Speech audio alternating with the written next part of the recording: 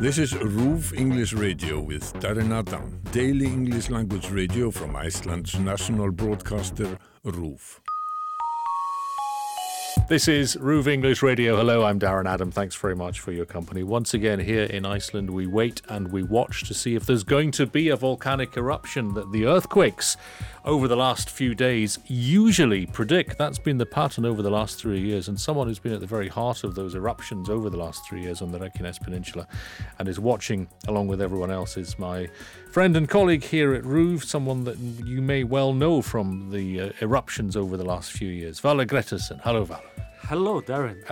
Thanks for having me. You're very, very welcome. We spoke, of course, during the summer when Fagradalsfjall erupted. Yeah, right. And we said at the time that felt like a very tourist-friendly, a very beautiful eruption because it was in a harmless place. People could get to it easily, and it was very pretty. This is very different if it happens. Yes, now we are, the honeymoon days. They are over. Yes. We are now to the serious part of the volcanoes in Iceland. This is obviously not going to be a touristic eruption. This might be like 100 times bigger, they say. I don't know, like in scale, don't quote me on that, by the way. But it's going to be significantly bigger, that's for sure. If it's going to go up, the most likely place it's going to go up is like on the edges of the Grindavik town or literally in the middle of the town. Yeah. We can see the crack, like, I don't even know the English word for this, but Icelanders have so many weird concepts when it comes to these things. Yes, the Icelandic word for defensive wall doesn't really translate into English either, and of course that's something that's very much a live concept just now with the work that's being done around the power station. Yeah, I mean it's not really funny, but it's like of course we think about volcanoes more than most of the natives, I guess. Therefore we have more words about it. But there is like a valley is like the best word for this. It's like it's cracking up into the ground, becoming something that we call a valley in Icelandic. I think the best word we could use would be sinkhole, but again, sinkhole means something else in other places.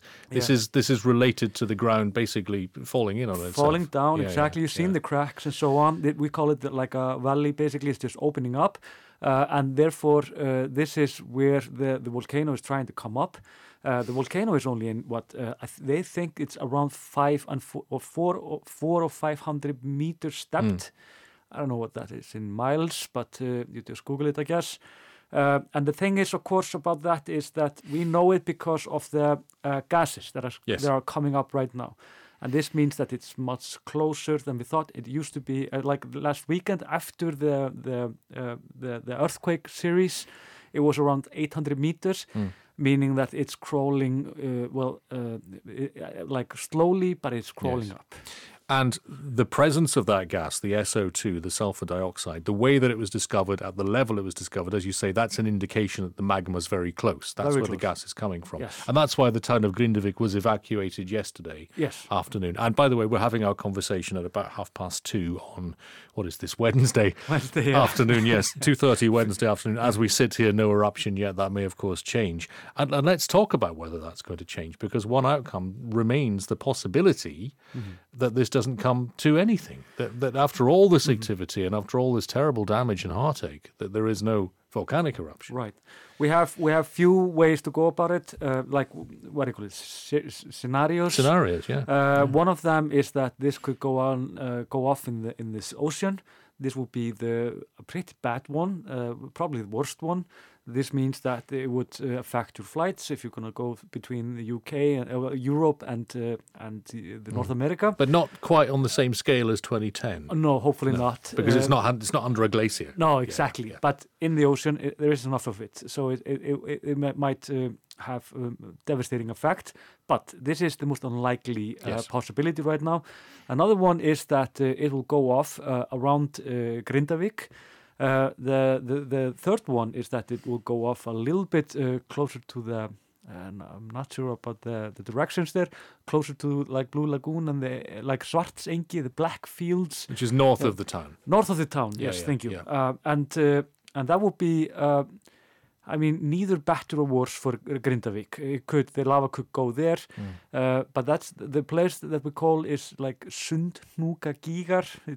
It's like, I know it's hard words, but but it's basically black fields. It's easy to remember that, and we call it, it's literally the translation of the place in Icelandic.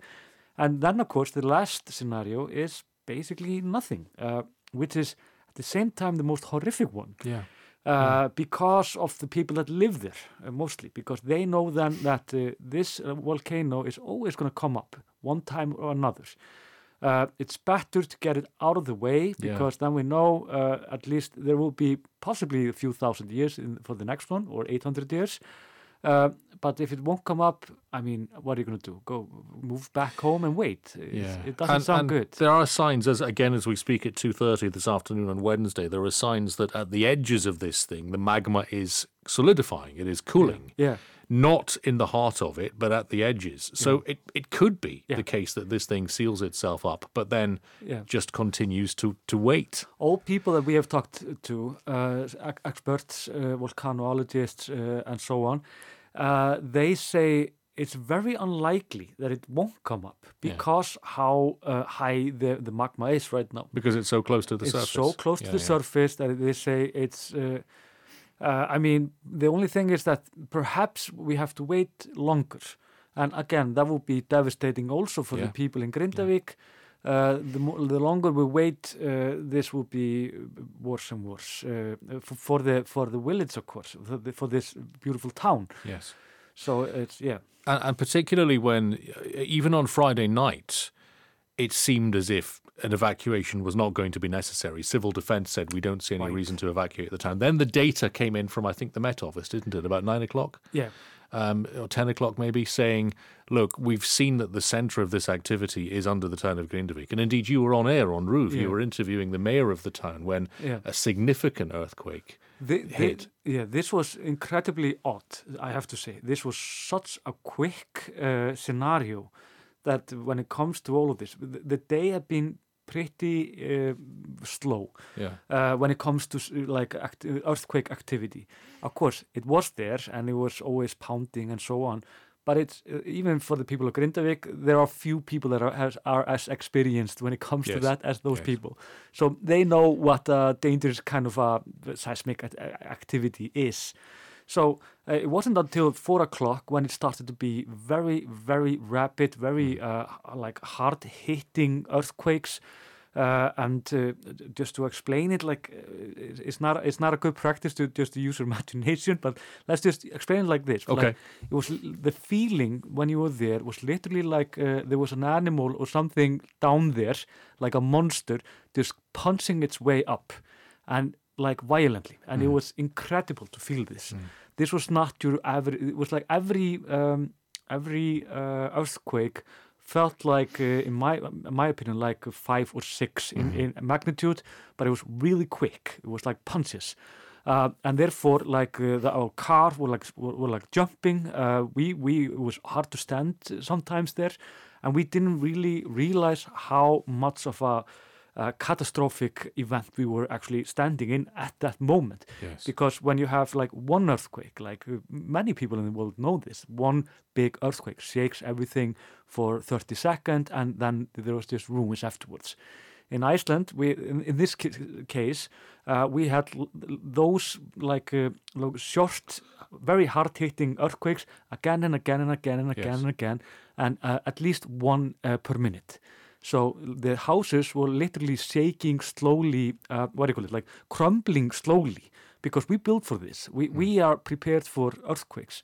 And that was like the odd behavior of this, which was like, I have never felt anything like this. The people there never have felt anything like this. And not even in the last 3 years, because I think it's worth just remembering that, we've had 800 years of silence on this peninsula, and then 3 eruptions in a row, 2021, 2022, and of course the summer of 2023 as well. But in each of those cases, the earthquakes, I think I'm right in saying, I wasn't here for 2 of them, but the earthquakes that came before the eruptions weren't that serious. They were just a little tremor here and there. This one's different. This was very different, and because of how rapid it was and how many there were, one person that I met, they were literally just running out of their houses, people there, and it was absolutely horrific to see this, and very odd atmosphere.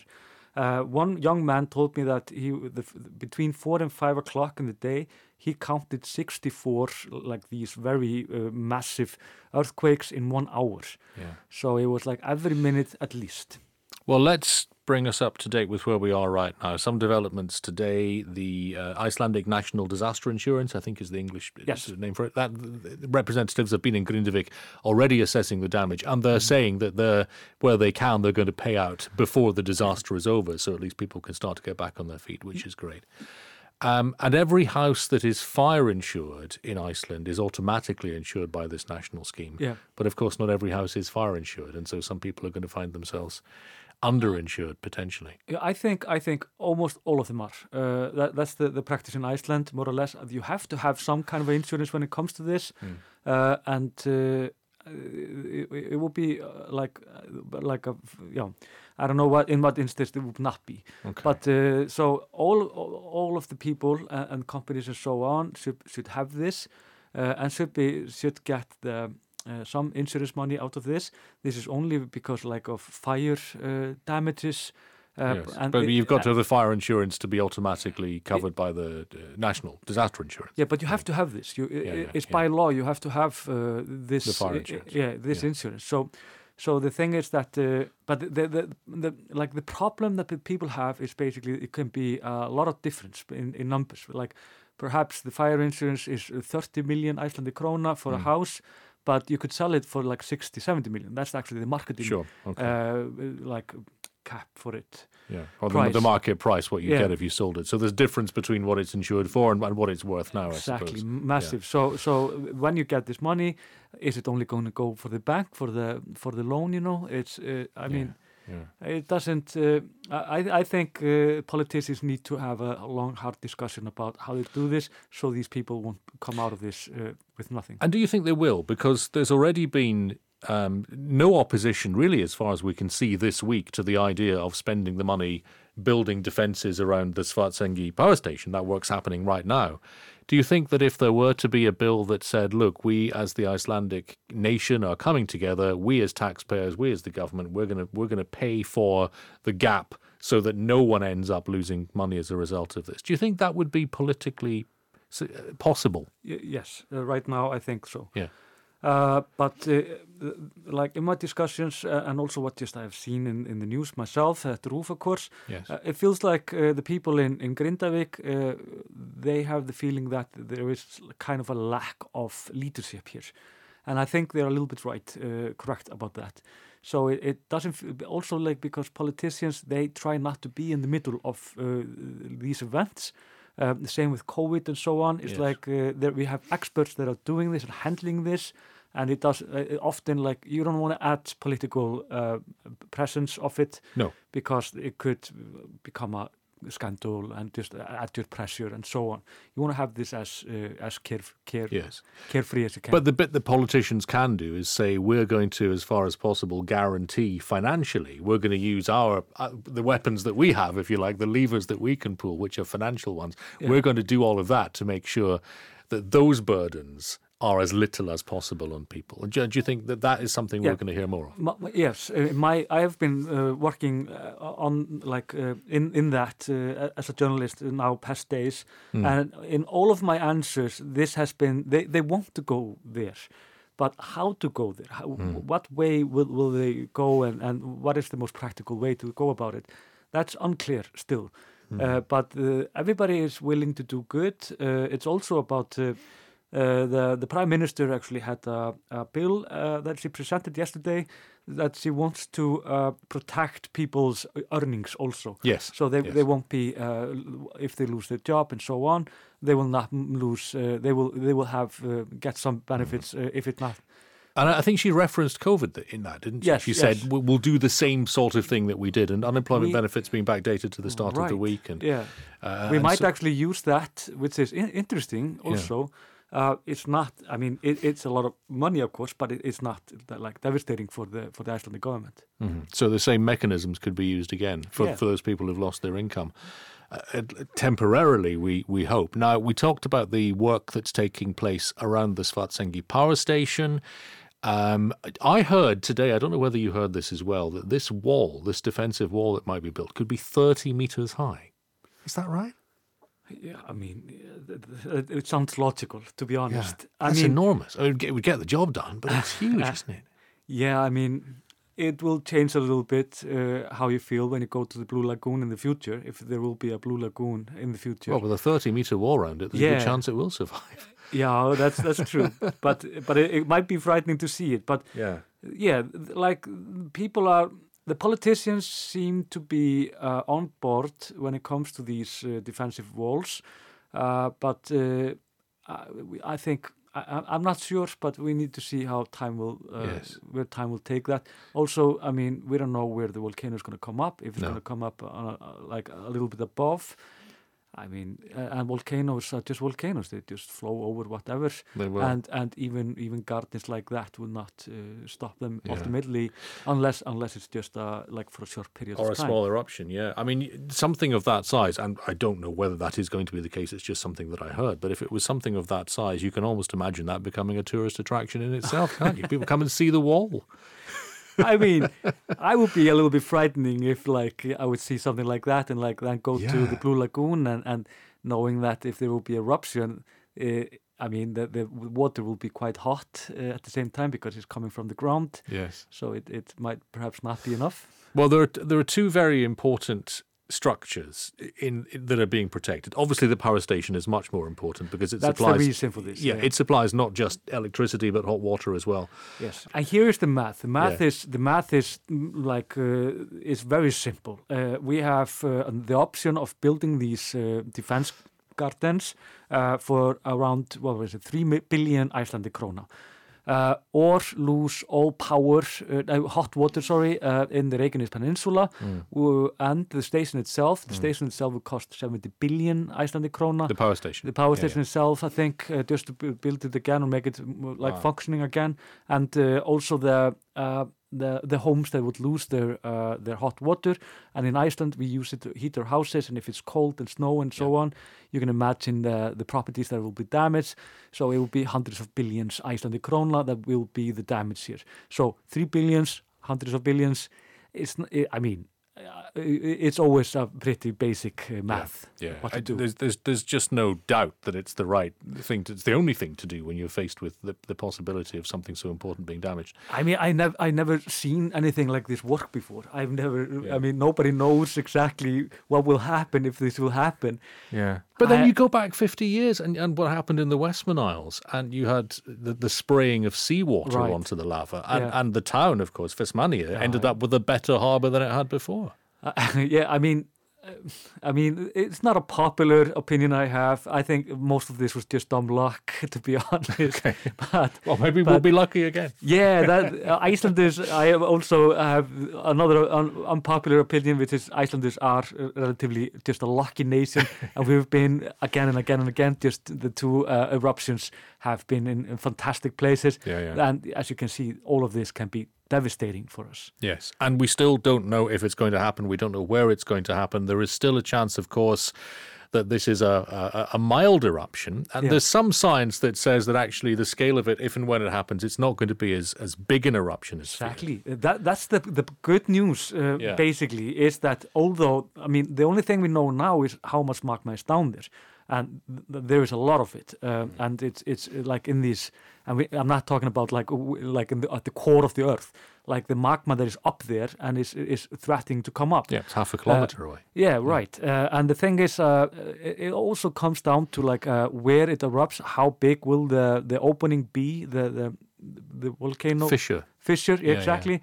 And so on. Perhaps it will be a small one, and perhaps nothing. Perhaps, I mean, but I think it will always be a pretty impressive size, though. Yes. Well, I think if we could collectively cross our fingers, I think what we'd all want then is a small eruption as far north as possible with lava that flows nowhere near infrastructure, particularly the power station. Yeah, because the wilderness around it, and people have been in the area, they know this, but it's perhaps just to so you understand the area there. The Reykjanes Peninsula, which is like 10% of the peninsula, has some villages and towns.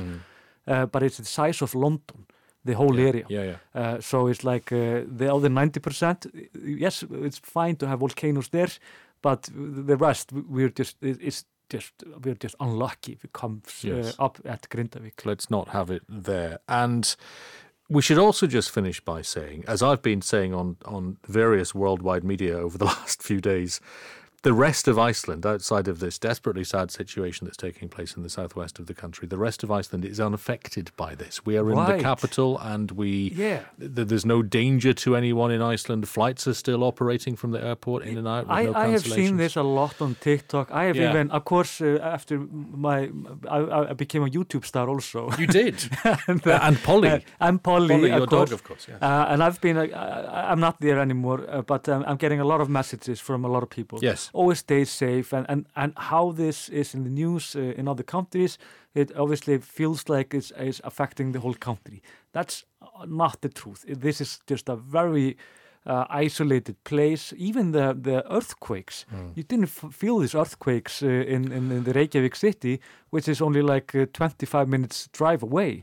So it was... one of our Christmas decorations wobbled. That was about it. Well, in Iceland, you always feel something. You feel something, but there was nothing significant. I mean, and again, with the sort of coverage that we're all doing for other international media, the number of radio stations that have approached me around the world and said, can you come on and talk about the volcano? And I say, well, hang on, there is no volcano yet. There's no eruption yet. And we start the day on the Roof English blog by saying, for as long as it's the case, we wake up and find that once again, after a reasonably quiet night, there has been no eruption. So any footage that you see. Yeah, right. And this is actually a good a lesson also for those that are actually waiting for this volcano or like just watching these events unfolding.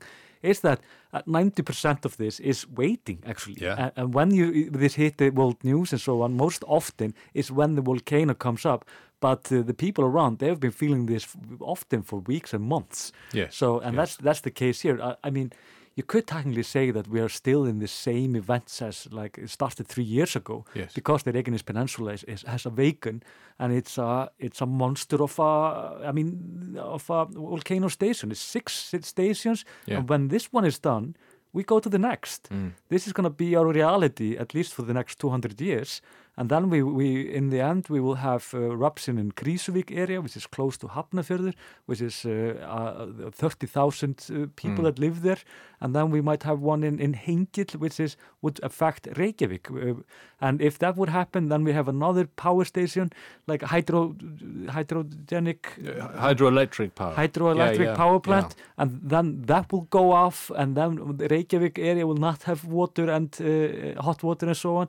So it's like, we are just in the absolute beginning of incredible events, which stopped 800 years ago, but has for some reason started again. Which seem to have started again. I mean, again, the hope is that this is geologically speaking a blip. But you're right, it's not likely to be, is it? If we've had these 4 events over the course of 3 years, after 800 years of silence. Yeah. And that's before we talk about the possibility in further eastern parts of the country, volcanoes under glaciers, as we saw in 2010. So that's maybe for another day. You don't want to go there. And then you have Hekla, which is a pyroclastic one. Yes. And then, of course, you have Katla, which is just horrific. Well, Katla is the big one. That is Eyjafjallajökull on stilts, isn't it? That really is. And that's on time, by the way. That's like, it was on time around a decade ago. It goes off 100 years apart, and we are around 110 years over now. But anyway, Iceland is perfectly safe to live in, perfectly safe to visit.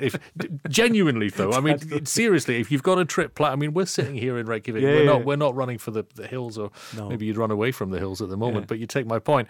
If you've got a trip planned, don't cancel. Take the trip. Yeah, it's absolutely amazing. And although you feel earthquakes, they are nothing. That's the good thing actually about Iceland. Like, we have prepared for all of this for decades. We know exactly what this is. We built our houses to last, to feel this. I mean, the quake series that was in Grindavik, this would have devastating whatever town in the world, but not in Iceland. No, I mean, it's incredible that all of these houses, although they are destroyed, but they are still standing. Yes. It's incredible. And no deaths, no injuries. No. Everybody evacuated within a few hours. Even all the animals now, I think, have been accounted for as well. Not even an animal died in this, in all of this. Yeah, which is very... I think as well, just to conclude, it is obvious that when we would say this, wouldn't we, being patriotic, but it is obvious that some of the very finest brains in this area are in Iceland, because they have to be. Yeah, that's the truth. So there is no, as long as you just... you listen to the government and you act smart, and don't rush into these areas and so on, then you're fine. Like I always said also on the YouTube, like the volcanoes, the disasters, they never kill you. It's basically when you're trying to get there. That's always what kill you. Yes. Great advice as ever. Valur, thanks very much indeed. Valur Grettisson, my colleague here at RÚV, as we bring you the situation as it stands at what is now 4 minutes to 3 on Wednesday afternoon with still no eruption. It's RÚV English Radio. I'm Darren Adam, and you can get in touch with us anytime. English at ruv.is. There is more from RÚV English with all the news from Iceland in English at ruv.is/English. RÚV English Radio is a daily English language radio from Iceland's national broadcaster, RÚV.